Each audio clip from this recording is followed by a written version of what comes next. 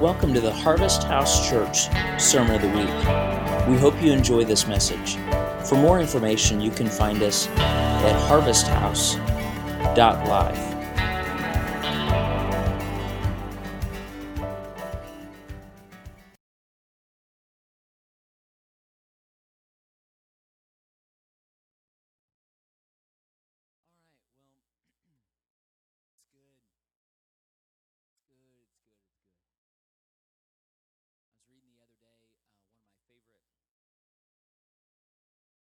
Especially Old Testament theologians from the 21st century, probably in my opinion the greatest. It's a man named Walter Brueggemann,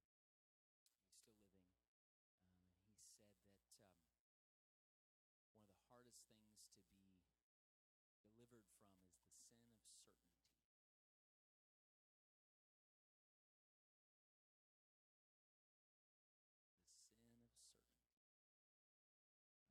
The sin of certainty. We really like the answers that we can be certain of.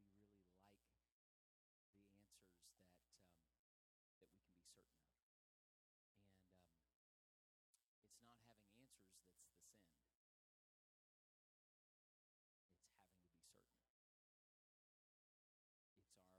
sin. It's having to be certain. It's the rigidity of really control. Because when you can have an answer, you're in control. And so it's egocentric at the core. And we're not going to talk about this today, but just put this as a note in your back pocket that pride and ego are not necessarily the same thing. So when you hear me say ego, don't think pride. It's not the same.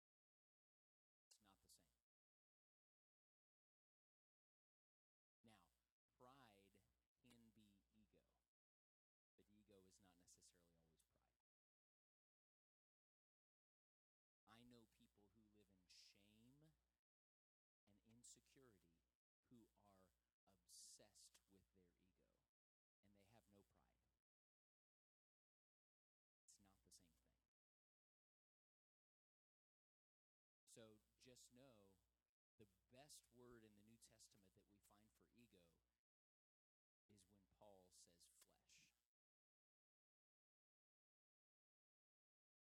So every time you read in the New Testament, mortify therefore the deeds of the ego. Your flesh is at enmity with the things of the Spirit. Your ego. Because an ego is the thing that keeps you at the center. And sometimes keeping me at the center is completely driven by my shame, completely driven by my insecurity, completely driven by my hurt. And so isn't it interesting is that part of the challenge is sometimes people who are very introverted or very quiet and never want attention on them, it would be very easy for them to say, well, I don't have an ego. Right? Has nothing to do with a personality demonstration. It has to do with our internal security. And so ego is the thing that resists us being self-sacrificial. Ego is the thought that says, first, how does this benefit me?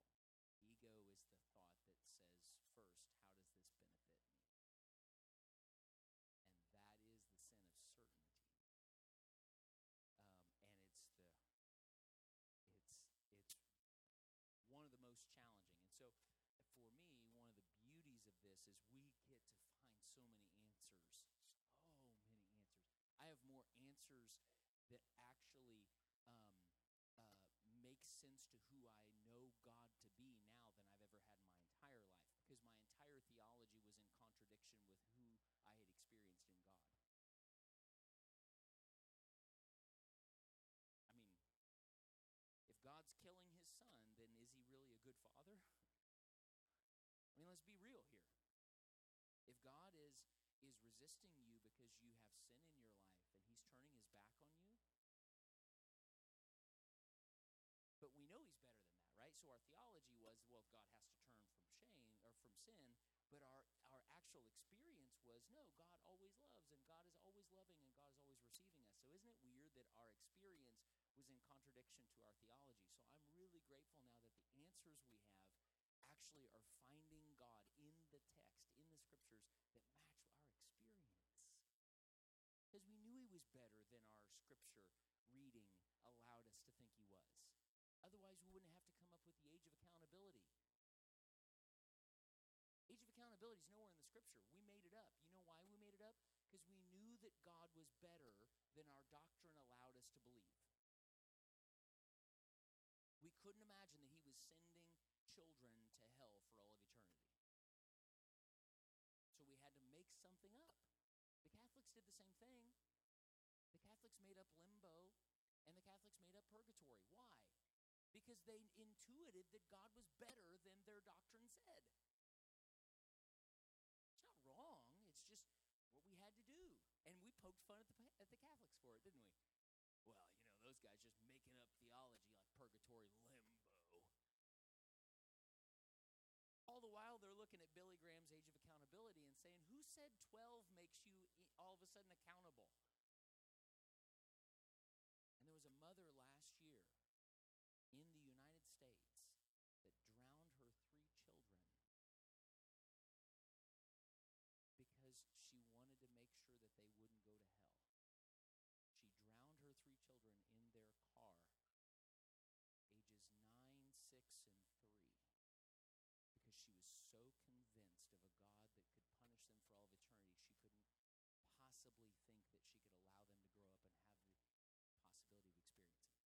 experiencing it.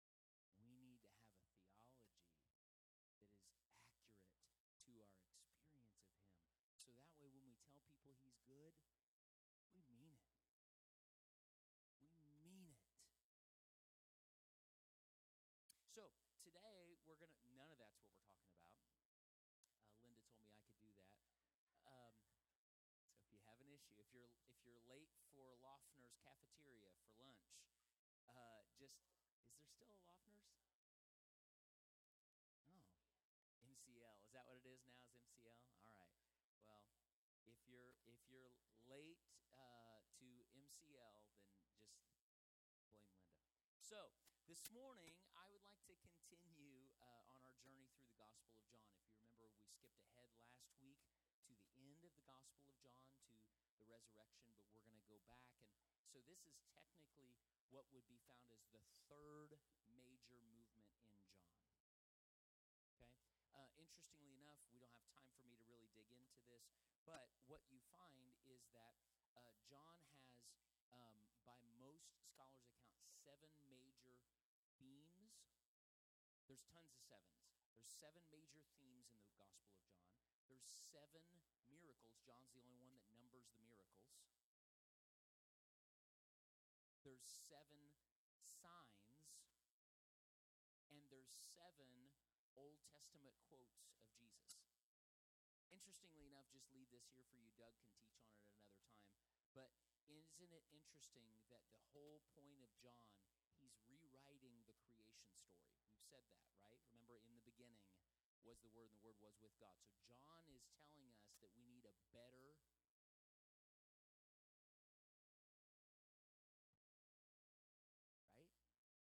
origin story. Our origin story got messed up because we started in Genesis chapter 3 when we fell.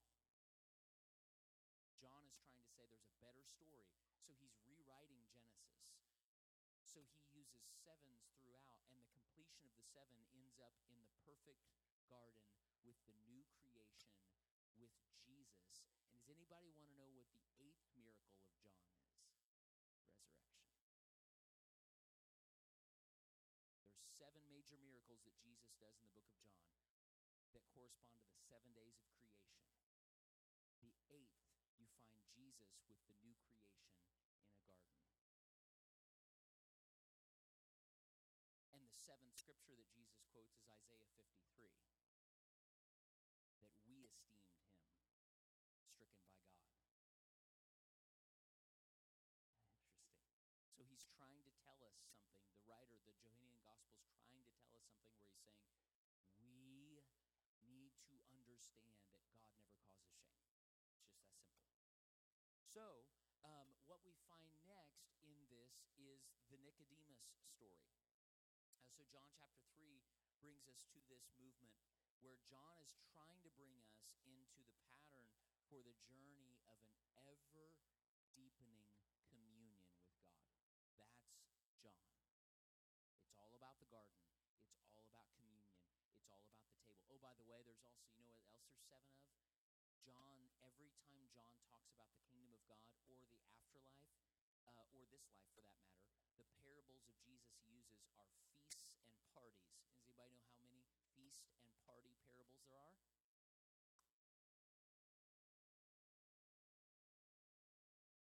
So why is it that we ended up with the afterlife story being people getting in or out, some being sent to burn forever? You know what John's feast parable always is? There's a table and there's a party. Everybody's at the party, but some people are standing to the side of the table critiquing who's getting to sit at the table.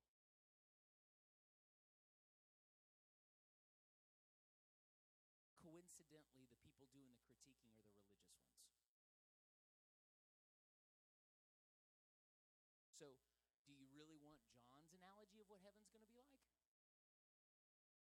We better get over our judgment and our critique and our condemnation and our shaming of others, because the table and the feast is big enough for everybody. Everybody's there, but not everybody's participating. You can be at the party and not be at the party. That's the message of John 7 times, because there's a new creation. So, what you find is John highlighting diversity over uniformity. I'm going to say that again. Pay attention to this. Diversity over uniformity. We like uniformity, don't we? We want to be around people that look like us, believe like us, talk like us, live like us, smell like us. No, it's true. Do you want to be around people that stink? I'm just being totally honest. Where was Jesus? Around the poor? Around the homeless? He probably did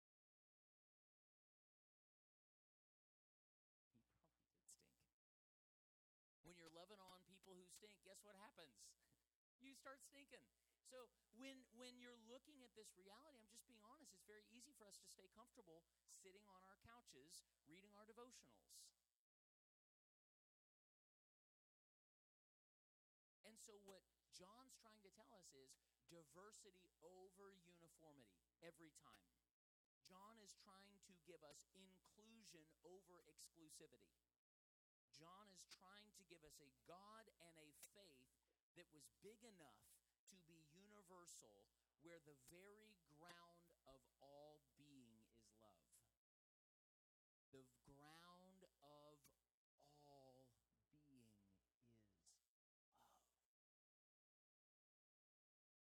The Nicodemus story comes next, and in John chapter 3, we're going to quickly give this, and I'll probably paraphrase some of it, but if you remember the story, Nicodemus, who was a great spiritual leader, a religious leader,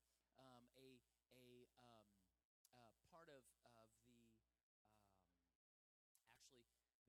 religious group that persecuted Jesus, comes to Jesus in the middle of the night, and he says, "Rabbi, we know that you're a teacher who has come from God, for no one can do these signs that you do apart from thee. So what happens in the presence?" Do you have to have enough faith?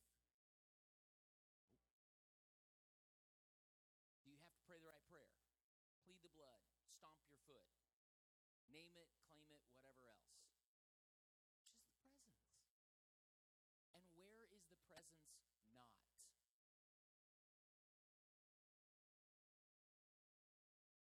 Let me ask that a different way. Where is the presence? Everywhere. Everywhere. Is there anywhere that the presence isn't?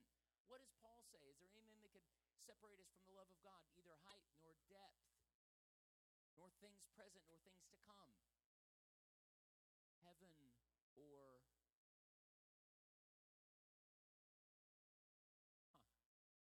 Jesus Jesus answered and said, very truly I tell you, no one can see the kingdom of God without being born from above. So immediately the thing you need to remember is Jesus says that the kingdom of God is coterminous with presence.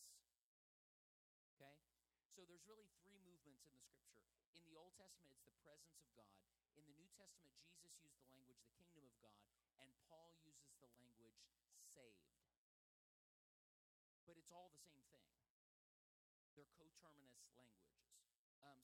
It literally means when you see presence of God, that's the kingdom. Where the kingdom of God is, there's salvation. So it's not anything where you don't get in or out, because where is the presence? So why do we keep waiting on a kingdom to come? Where's the kingdom?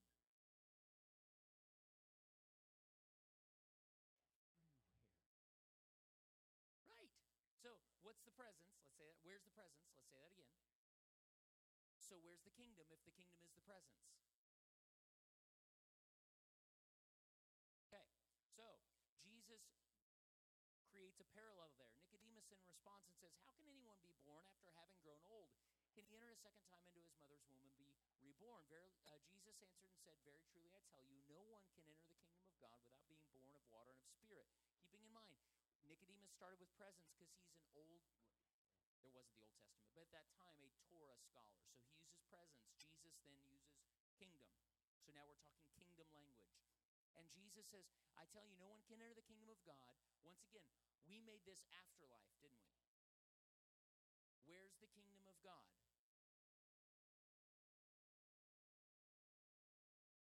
It's not about heaven, guys. This verse is not about heaven. If you want to use this, if you want to use that language, that's absolutely fine. But that's not what this is talking about. It started with presence, and we've established presence is everywhere, and kingdom of God is everywhere. And then if you want to be in the kingdom of God or part of it, because it's everywhere, you can be at the party but not at the party, right? Same thing is with the kingdom of God. It's everywhere and all around you, but that doesn't mean you're taking part in it. So what it says is, if you want to be in that, you have to, you can't be that without being born of water and spirit. What is born of flesh is flesh, and what is born of spirit is spirit. Don't be astonished that I say to you, we must be born from above. The wind blows where it chooses, and you hear the sound of it, and you don't know where it comes from and goes. So it is with everybody that's born of spirit. First of all, what does he say? Who's born of spirit? Okay. And isn't it interesting? I love his language for the spirit. Because haven't we spent like our whole life trying to figure out what's spiritual or what spirit is, or how do we feel it, how do we make it come? What does he define? Yeah, you can't really see it. You don't know where it comes from or where it goes. Yeah, that's helpful. But he's trying to do something. He's trying to say, you don't control it. You just get in it. It's the wind. It blows upon you. You just get in it. So that is with everyone. Nicodemus says to him, how can these things be? Jesus answered and said, you're a teacher of Israel and you don't know these things? I love that. I love that. If I had a nickel for every pastor on social media, I'd want to say, you're a pastor and you don't know this? Like, that's what he says. You're a teacher and you don't know these things? And Jesus says, very truly I tell you, we speak of what we know and testify of what we've seen, yet you do not receive our testimony. If I told you earthly things and you didn't believe, how would you believe if I told you heavenly things? No one is ascended into heaven except the one who descended from heaven. So how is it that you ascend to the things of the kingdom? You first what? What does he say? No one has ascended except the one who has. So what is the way to the kingdom?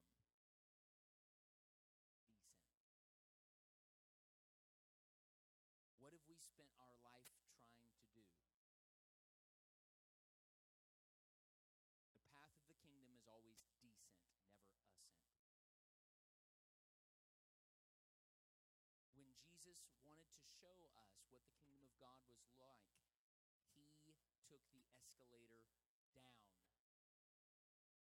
And put on what? Flesh. And we've been spending our life trying to be spiritual and be like Jesus by taking the escalator up and putting on spirit. Jesus came to show you how to be human.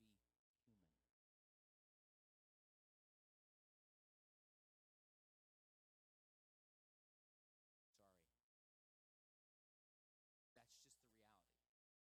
How many people were told that this is just a dress rehearsal? This life is nothing but a dress rehearsal. Nope. This is where the action is, guys. This is it. This is what's happening. This is where it's at. Where is the kingdom of God? Everywhere. Jesus came here to show us what this is supposed to be like. So it's not a dress rehearsal, and we just hope that we do the right thing so that there's a reward out there for the real show. Do we really think that's how God works? We do it all right here, and then we get the reward there. That doesn't make any sense, does it? Doesn't make any sense. That's a transactional God. God is never transactional. He's always transformational. And he says, you have to understand the kingdom of God is here. And then later in John, he says, it's in you. So you don't need to escape you. You just need to be in the kingdom. That's what he's saying. So Jesus goes on. We don't have time to go through that, so we'll just stop there for that sake. So it's interesting because biblical authors did not write like the novelists that we read now, okay? So what they didn't do is they didn't give us character backgrounds and understanding of who we're talking about. So it's not like the author of John is spending, half a chapter telling us about Nicodemus as a backstory. We get that now, don't we? Right? When we watch a movie or when you watch television, although I would argue that most of our television now doesn't. Anyway. So when good movies, when there used to be acting,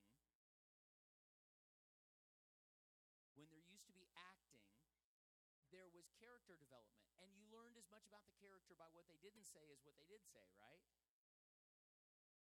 When Gregory Peck showed you something, he showed you something, right? When Cary Grant showed you something, he showed you something. And so what we're used to is this concept of knowing all the backstory. Well, the gospel writers didn't write like that. So what we have to understand is these characters can oftentimes seem very flat to us. So we just see this little glimpse of Nicodemus, and then we move on, and we don't really understand what's happening or the backstory. The interesting thing about this is that this character somehow leaps off the page because this is the context where we find John 3:16. For God so loved the world that he gave his only begotten son. And we've read that, oh, by the way, for God so loved the world that he killed his only begotten son. Doesn't say that. Never says that. But that's how we've read it. It's the context of this Nicodemus story. So what happens is there's this well-trodden territory where we find the conversation between Nicodemus and Jesus. And interestingly, you find Nicodemus 2 other times in the book of John, and we never talked about it. We get more information about Nicodemus' spiritual journey, but we never talk about it. And so we're going to look at that as at the closing today.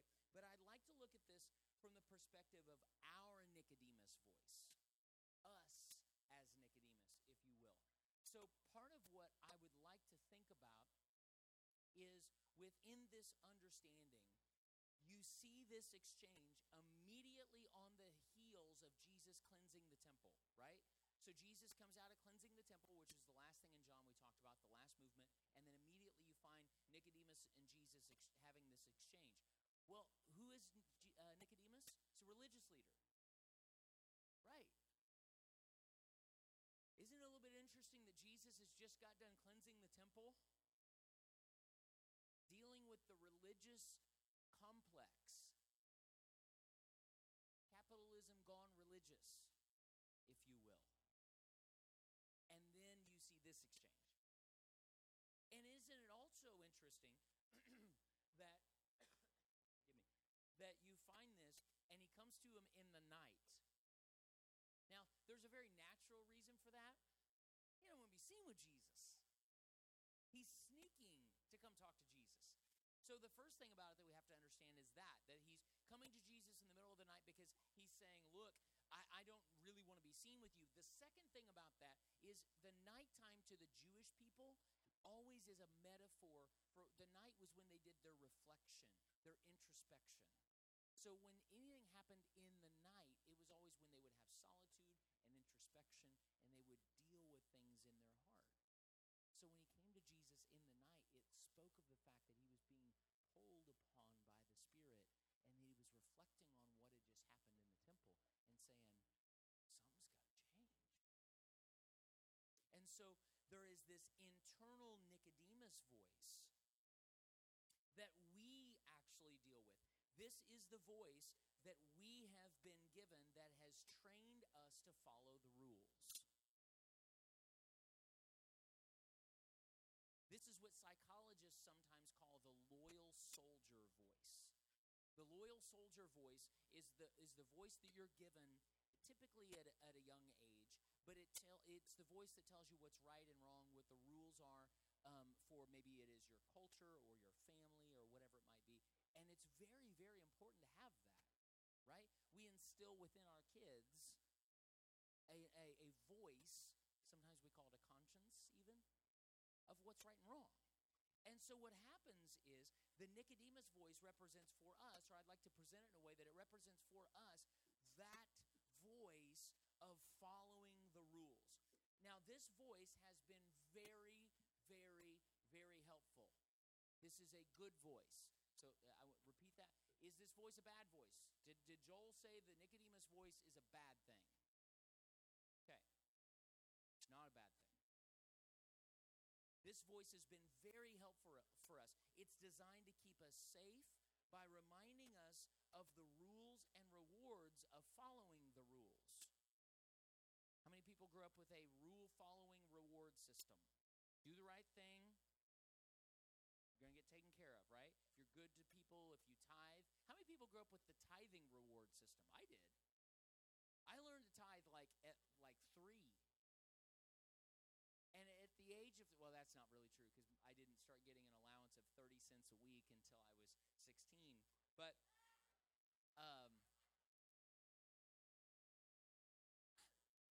that much.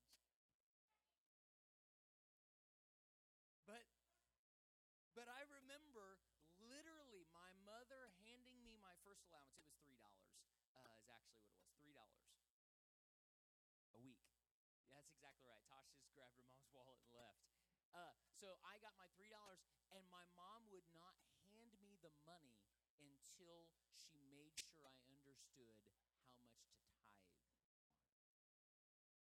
which was a great thing to learn. I would hope we've instilled that in all of our kids, that we need to be ones that give.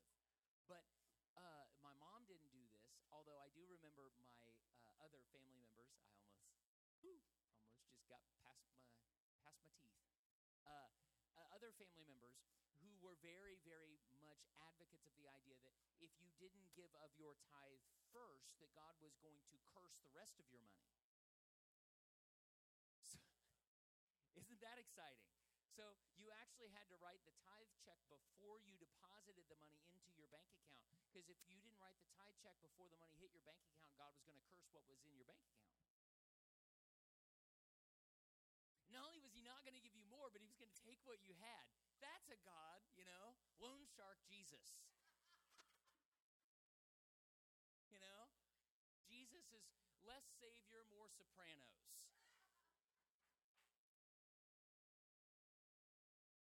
And I think that the idea we have in this rule-following reward is really important. We need to have that because it taught me principles that I need to have.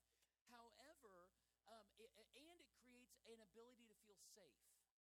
Because with rules, we then have the ability to feel safe from danger. Because if I follow the rules, I'm in this safety. The challenge is the Nicodemus voice is one that over time has become somewhat self-sufficient. If I know the rules and rewards, do I really need to trust and have faith? I just do the right thing and then I get the right thing. Say the right prayer, whatever it might be, and then the right result is in my hands. So what good is faith? I know the answers and the rules and the boundaries. Now, this creates a form. This form or container is what Jesus spoke of as the wineskins that we're not capable or designed for holding new wine. So this form is the boundaries that we're given, and those are really, really, really, really, really important. The challenge is those boundaries, if that's where we stop, that container is incapable of receiving new wine and holding it. And so what ultimately happens is oftentimes we choose our boundaries over wine. Because safety is what we're taught. So if I stay within these bounds, I'm safe. If I follow these rules, I'm safe. Notice Jesus never condemns the old wineskins. Please hear me. He never condemns our old wineskins. He never says they're wrong. He never condemns the old container. You needed it. It was good. Without it, you would not have got here. But what he says is, if you aren't willing to allow those boundaries to be dealt with and those rules, that Nicodemus voice to be addressed, you won't be able to receive new wine. And the beauty of Jesus is he actually gives us a choice. He really does. And he says, if you decide you want to stay within these boundaries and stay with this old wineskin, I will love you, and I will be with you, and I will meet with you, because I just do. But if we want to receive new wine, we have to be willing to allow the wineskins to be offered. And so what Jesus does is says the wineskins themselves are never bad. They just aren't designed to be held on to. This internal Nicodemus in us is the identity defined by performance, loyalty, categories, and form, which allows us to move further and further from the requirement of vulnerability and trust. The more I can trust my form and my boundary and my rule, the less I have to be vulnerable. And in the absence of vulnerability, I feel very safe. In some ways, we need to always know where our Nicodemus voice is in our story. In some ways, we need to give that voice an honored seat at the table. Please hear me. You're never going to be free from the Nicodemus voice. You need it. And it should have a seat at the table with you. Always, always, always. An honored seat. This allows us to celebrate where we have been and every step along the journey. But we must be careful to not allow that voice to be the limiting factor in the evolution of our faith. See, that voice is not wrong unless it becomes the ceiling of where we're willing to go. You can't make that voice get out of the car, but you can't let it drive.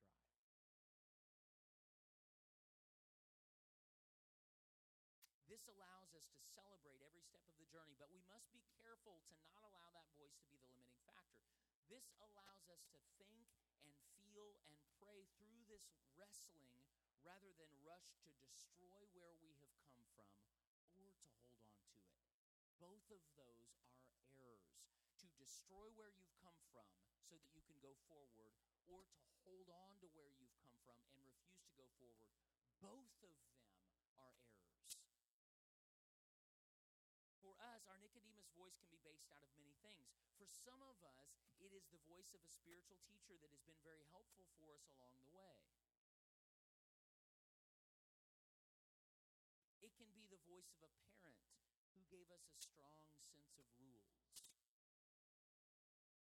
It can be the voice of a friend that was vital to us at the crossroads of our spiritual or adult life. Or often, the voice that comes from a stage of great spiritual breakthrough. I'm going to say that again, because this is the biggest one I think we contend with. It's the voice that relates to a season of great spiritual breakthrough in our life. That typically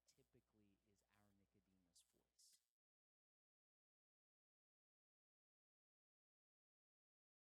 And it's what we have to understand is we needed that voice at that moment. But it's not the voice of God.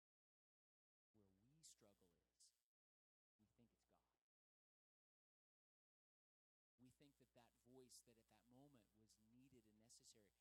And it was the voice of God at that moment for us. But what does Jesus say? What is the principle in the Old Testament about manna?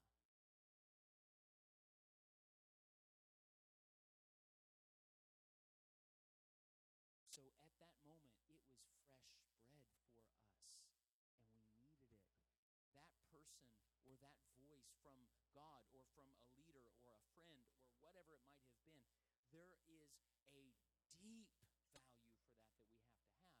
But what happens is we allow that to be a limiting factor, and we typically associate, the way our brains work, is we associate then spirituality and breakthrough with what we heard at that great pivotal point of spiritual breakthrough.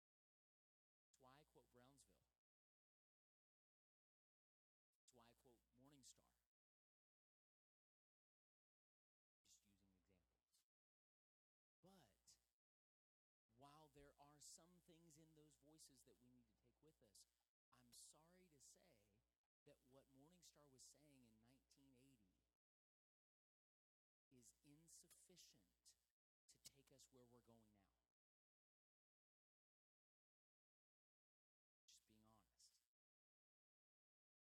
Just being honest. What I experienced at Brownsville changed me, and it changed me forever. And I need to take with me the principles of those things that are vital, but I can't expect my life-giving relationship of new wine now to be the same and functioning with the same principles of the wine that was poured out at Brownsville. It just won't work. That time created a container. If I try to put the new wine that he's doing now in that container, what will happen?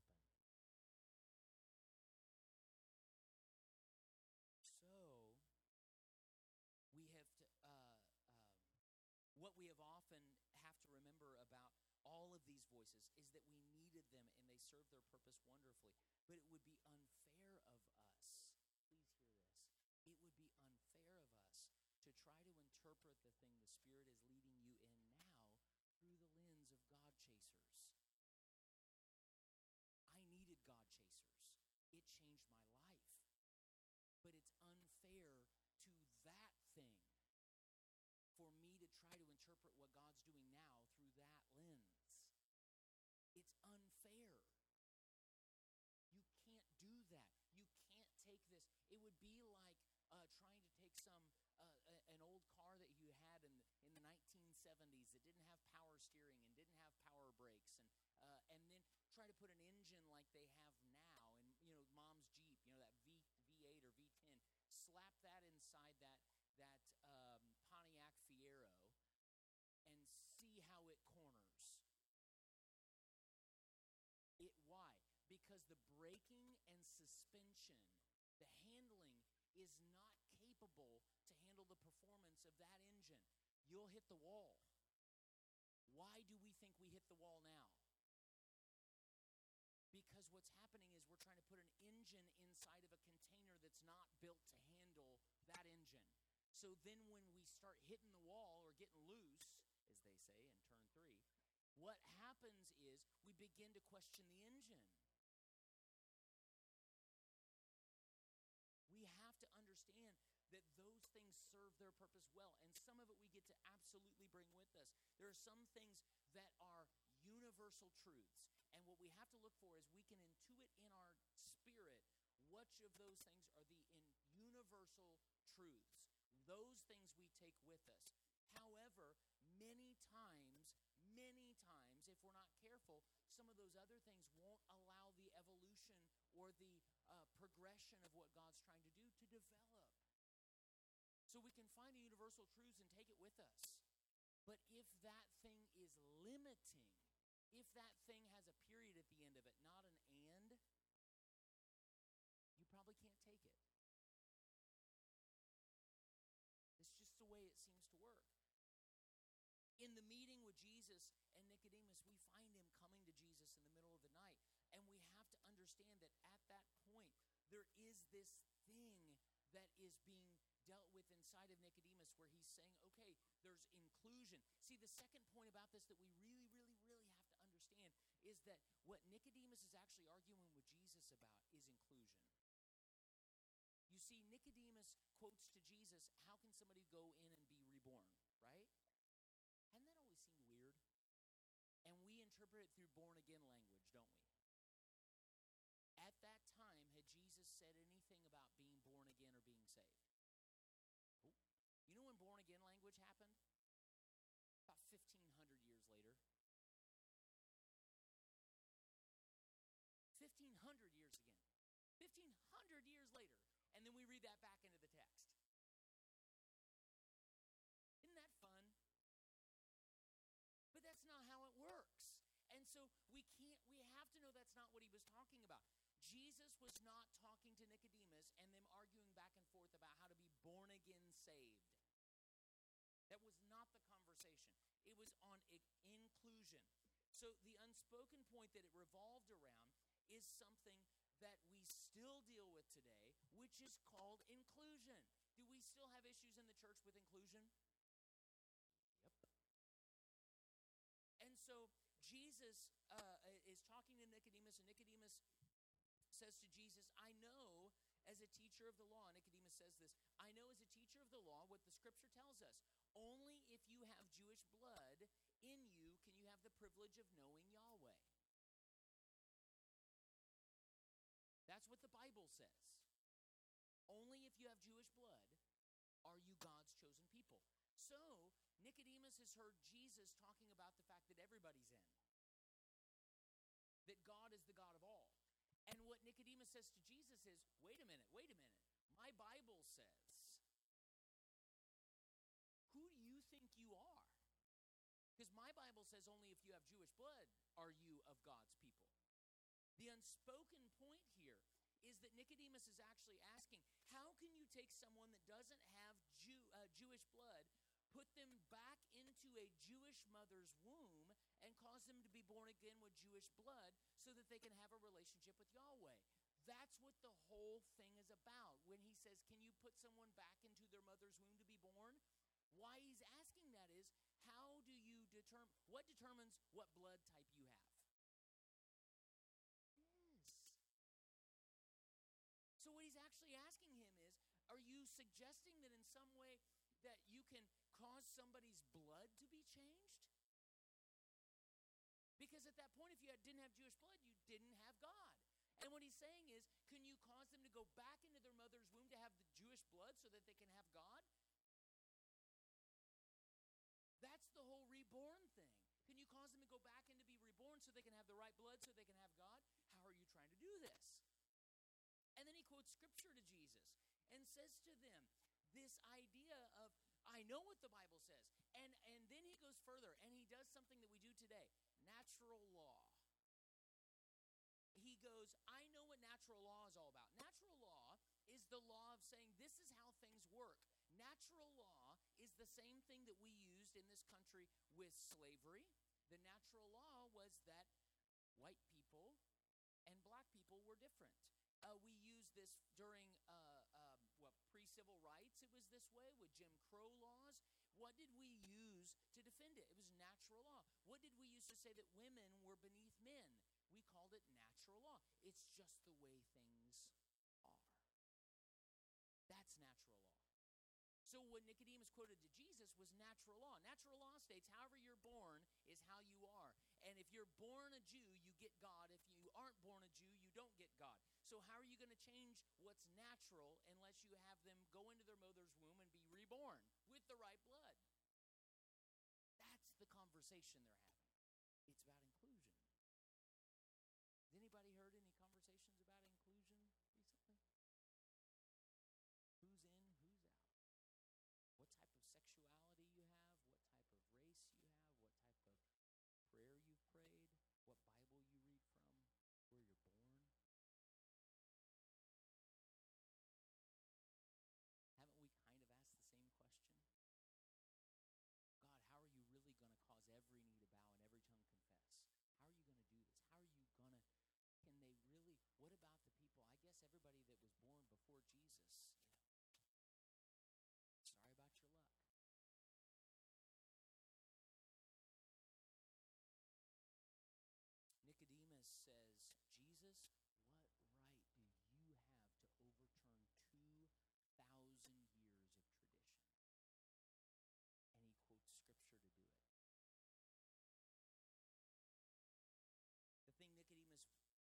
shows us in this story is this back and forth between the religious voice, the voice that holds, the voice that is exclusive, the voice that tells you this is what the rules are, and these are the rewards of being in the rules.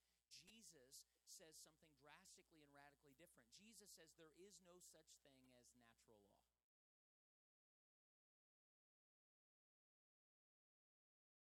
Jesus says natural law is only effective when it's something that's deepening, progressing, evolutionary, universal, and foundational upon the presence of God in all things. That's the only natural law that exists, is that God is in all. That's the only natural law. Everything else is just our current culture. Every natural law that's ever been has changed. Every natural law that was the way it was. Do you realize, I think I told you guys this a couple weeks ago, do you guys realize that until around the 1930s, what they felt like the most masculine color was, so they dressed their boys in it when they were born, pink. 1930s.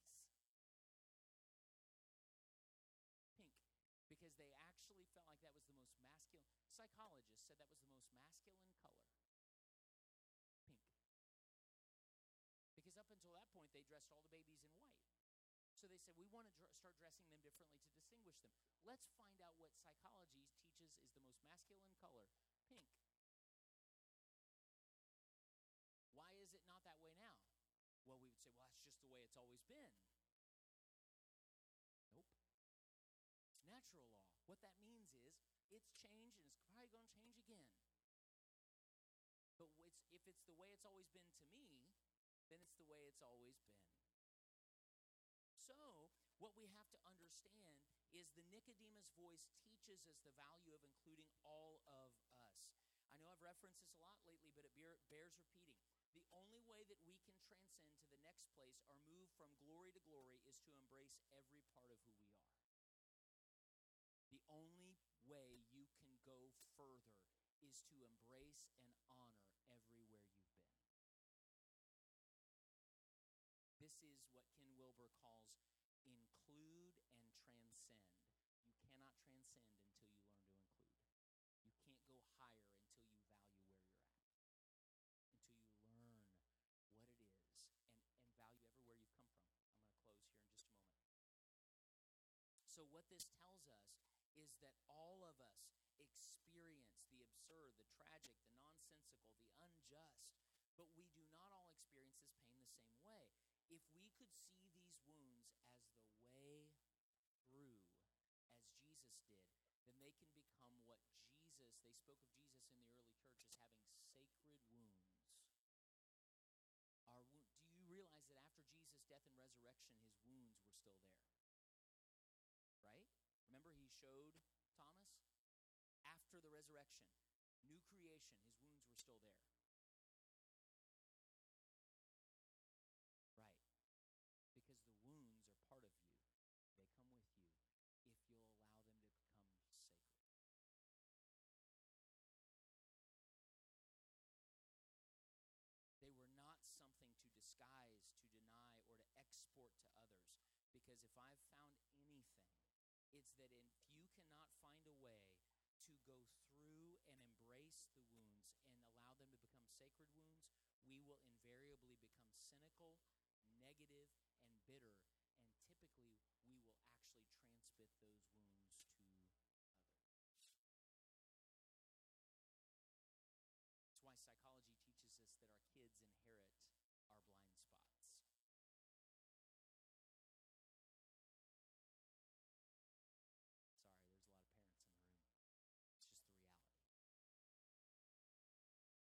Our kids inherit our blind spots unless we allow us to go through them and to learn from them.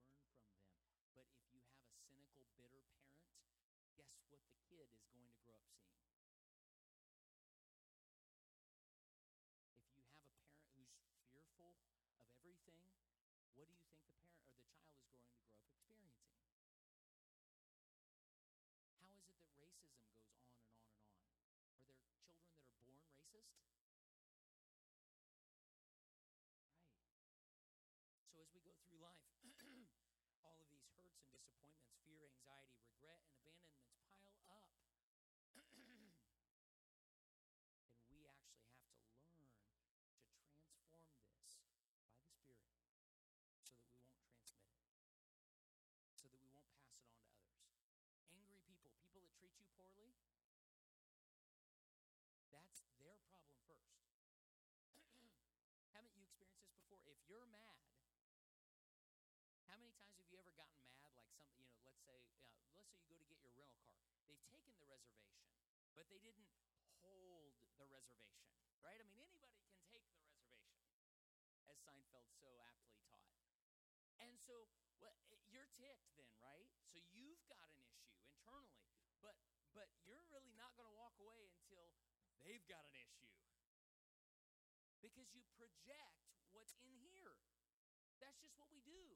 Jesus, the way of Jesus, at what point did Jesus project him being crucified on anybody else? He never lashed out. He didn't do the two things that we typically do. He didn't become the victim, and he didn't scapegoat anybody else for his pain. He embraced it. We can learn to allow and embrace. I would say that we have to learn to allow and embrace ourselves first, but often our external rejection of the other is based off of an internal rejection of the other in us. You don't have to get rid of it, because every part of you has a role to play.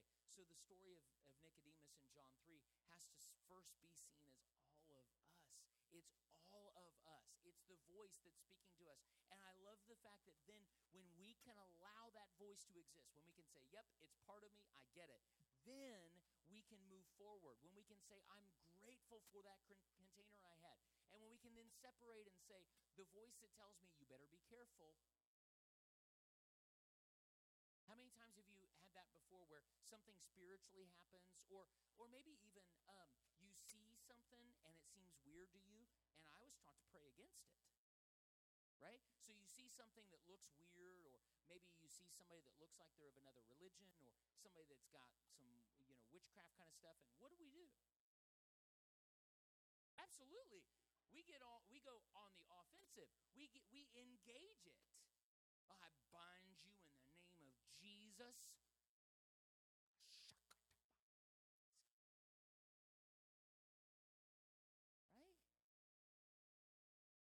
Right? And there's something in our voice. I remember actually my biggest fear was if they touched me. Right? Because what would happen is it'd get on me. How weird is that? How little is God? Let's say that again. How little is our God? And so that voice comes in and starts saying all this stuff. And we needed that voice at the time. That's the thing I want to keep reiterating. That Nicodemus voice, that voice that says, well, I liked how that felt, or I like this, or I like that, or they said this, or that one time.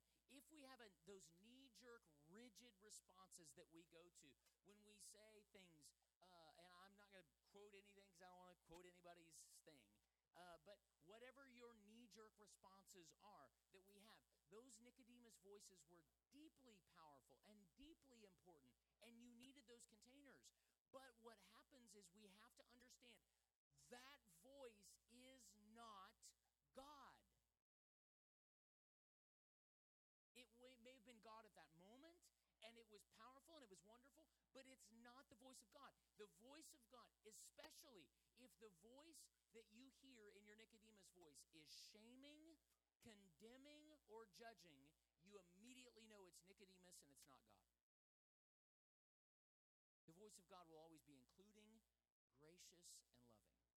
If it ever tells you, you better be careful, you're going to mess this up,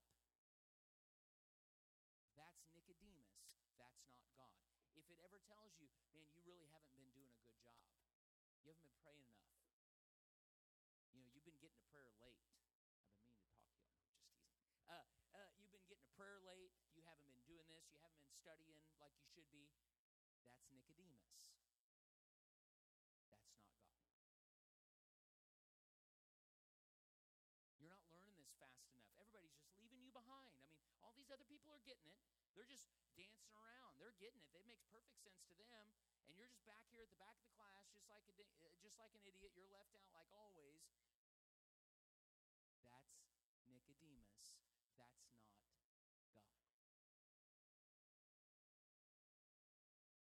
And so you have to welcome that. You have to honor that voice, because we needed that voice that encouraged us to pursue and to move forward. So you don't attack it. You just recognize who it is. And then you say, you know what? But I'm not going to be ashamed. And if you put that voice in its place, then you don't any longer have to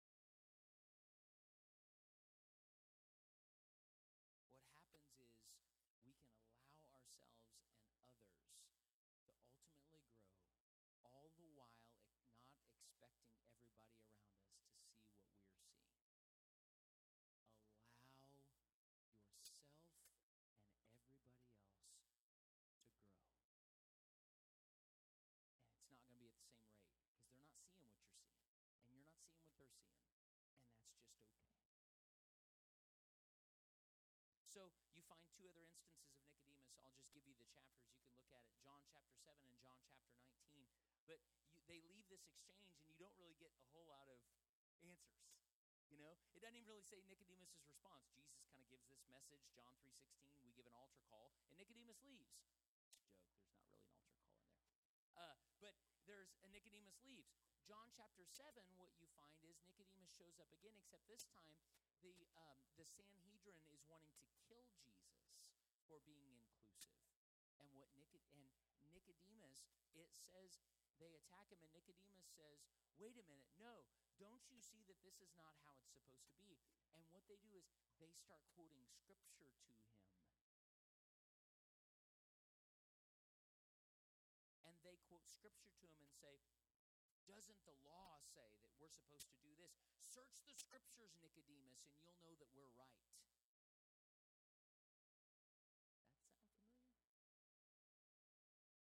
So here Nicodemus was the one quoting the scripture to Jesus.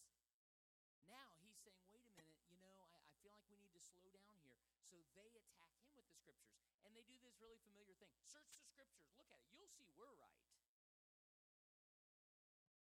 So the third time you find Nicodemus is John chapter 19, and you find Nicodemus is the one that is with Joseph of Arimathea, getting the body of Jesus and burying it in the garden. He brings with him myrrh and oils of anointing.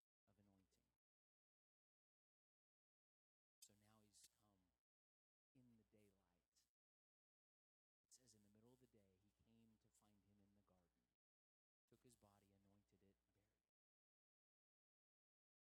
We need Nicodemus. We need that voice. It's a good voice. But we just need to know when it's that voice. We need to recognize this is the movement. And Jesus isn't bothered by Nicodemus. He just knows he's on the journey. It's just part of the road. So I would encourage you today, allow yourself and everybody else to grow. Give yourself the permission.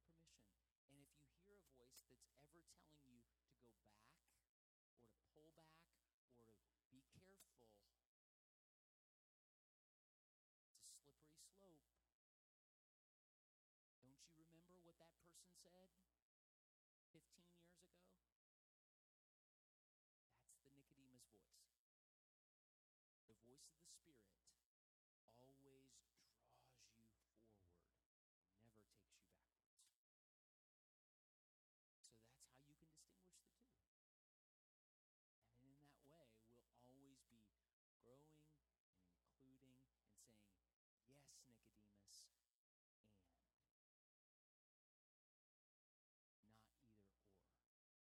was right. And I needed that experience. I needed that prophetic goofiness that we did. And I'm not staying there, because the Spirit's pulling me forward. That's the beauty. So, Father, we thank you for this. We love you. You are so, so, so good to us. We say again, as if we've not said it enough, you are our joy. You are good.